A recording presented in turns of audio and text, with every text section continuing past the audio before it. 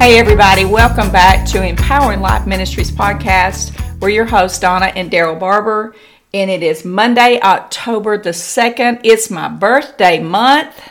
Hey. It's my birthday month. In a few more days, a big old 63. But today is actually my nephew Josh Lander's birthday. Happy birthday, Josh. Happy birthday, Josh. And I want to say thank you to Josh. He has been a wonderful asset for Empowering Life Ministries. He's done some tech stuff for us and just been an absolute blessing, and we do greatly appreciate him.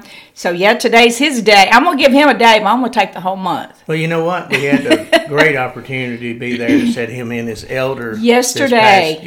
Saturday night, yes. But we're very proud of him. Yeah, very thrilled for him stepping into that position, and believe God's going to really anoint him and use him and Siobhan very much in that. Yes, and they do, they're such an asset to the body of Christ there, and I know my sister, Pastor Debbie Landers, and also the other elder there, Brother Dan Walker, they are greatly appreciative of what, Josh and Siobhan are stepping into. So we bless them, and today we're going to get back into what we've been talking about for several episodes now, about what does it mean to rest in God, and we're finishing up this series out of Philippians chapter 4, and it's supposed to be from 7 through 9, but we're kind of stuck on verse 8.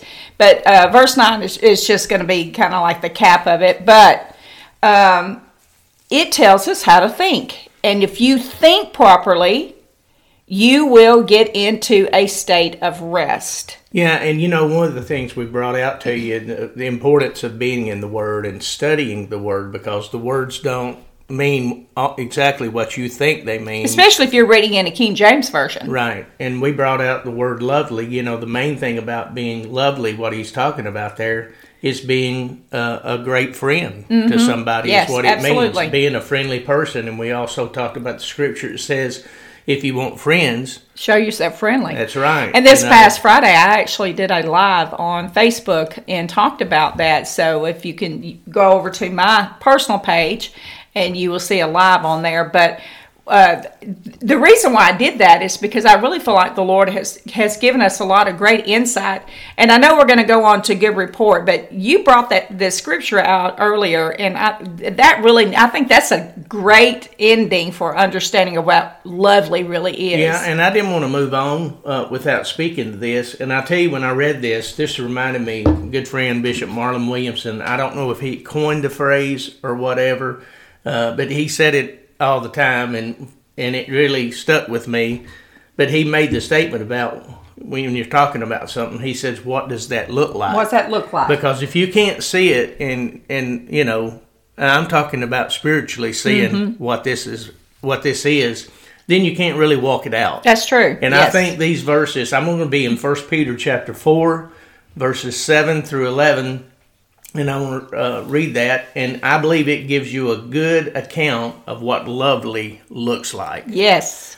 Everything in the world is about to be wrapped up, so take nothing for granted. Stay wide awake in prayer. Most of all, love each other as if your life depended on it. Love makes up for practically anything. Be quick to give a meal to the hungry, a bed to the homeless, cheerfully. And I like the way he stated that, because it's not just because you're supposed to do it. Do it cheerfully. Because it's in your heart to do it. Be generous with the different things God gave you, passing them around so all get in on it. If words, let it be God's words. If help, let it be God's hearty help. That way God's bright presence will be evident in everything through Jesus, and he'll get all the credit as the one mighty in everything. Encores to the end of time. Oh, yes. But I like that, because that lets us see, because we're talking about lovely means being friendly, and I think it could even speak of generosity and things like that, yes, that's going on in your life. That's what that looks like, and everything. He concluded after all those things, when you walk in those things, God's the one that gets all the glory for it. Mm-hmm. I'm thinking, hope I don't misquote it, it's in Matthew, I think, chapter 5, said, let your light so shine before men that they may see your good works and glorify your Father, which is in heaven. So that is exactly what that pictures, and that's what lovely looks like. And I was looking at that as you were reading through there, and I noticed that it's actually touching so many different areas of where you can be a blessing to people. I know it doesn't even matter, if you look at different areas in your everyday life, there is somewhere that you can show yourself friendly in. And part of the things that I was bringing out Friday on that live that I did was talking about being that type of friend that people want to be around. Mm-hmm. That makes a difference. It's the kind of friend that, you're going to feel good after having spent time with them. I don't know about you, but sometimes relationships can be exhausting. So you're thinking about what in the world's going on here, because this one's draining me. But I want to be the type of friend that when people have spent time with me, that they feel good about who they are, or maybe, whatever I can do to be a blessing to them. Well, he talks about stay wide awake in prayer. Mm-hmm. And when you're wide awake in prayer, that makes you very conscious to the heart of God. Yes. And, yes, the way he flows, and it kind of carries me back to that old years ago WWJD, what would Jesus what would Jesus do? And this really pictures, to me, what Jesus would do, what he would walk in, because what it does is it makes you pay attention. Be quick to give a meal to the hungry, mm-hmm. somebody in need, and yes. stuff like. And I totally get it. There's a lot of scammers and all kinds of stuff. Like, I've heard stories about some of those on the corner of streets and stuff are doing that to make a living. It's not just to get a meal, but it's see how much people will give them money. So be led by the Spirit in what you're doing. Absolutely. But in that, what would Jesus do? Well, he's gonna feed the hungry. He's gonna feed the hungry. He's going to give a bed to the homeless. If you ain't got a bed, you can put them in. You'll find them a bed. Yeah. So that's your heart. In the whole situation.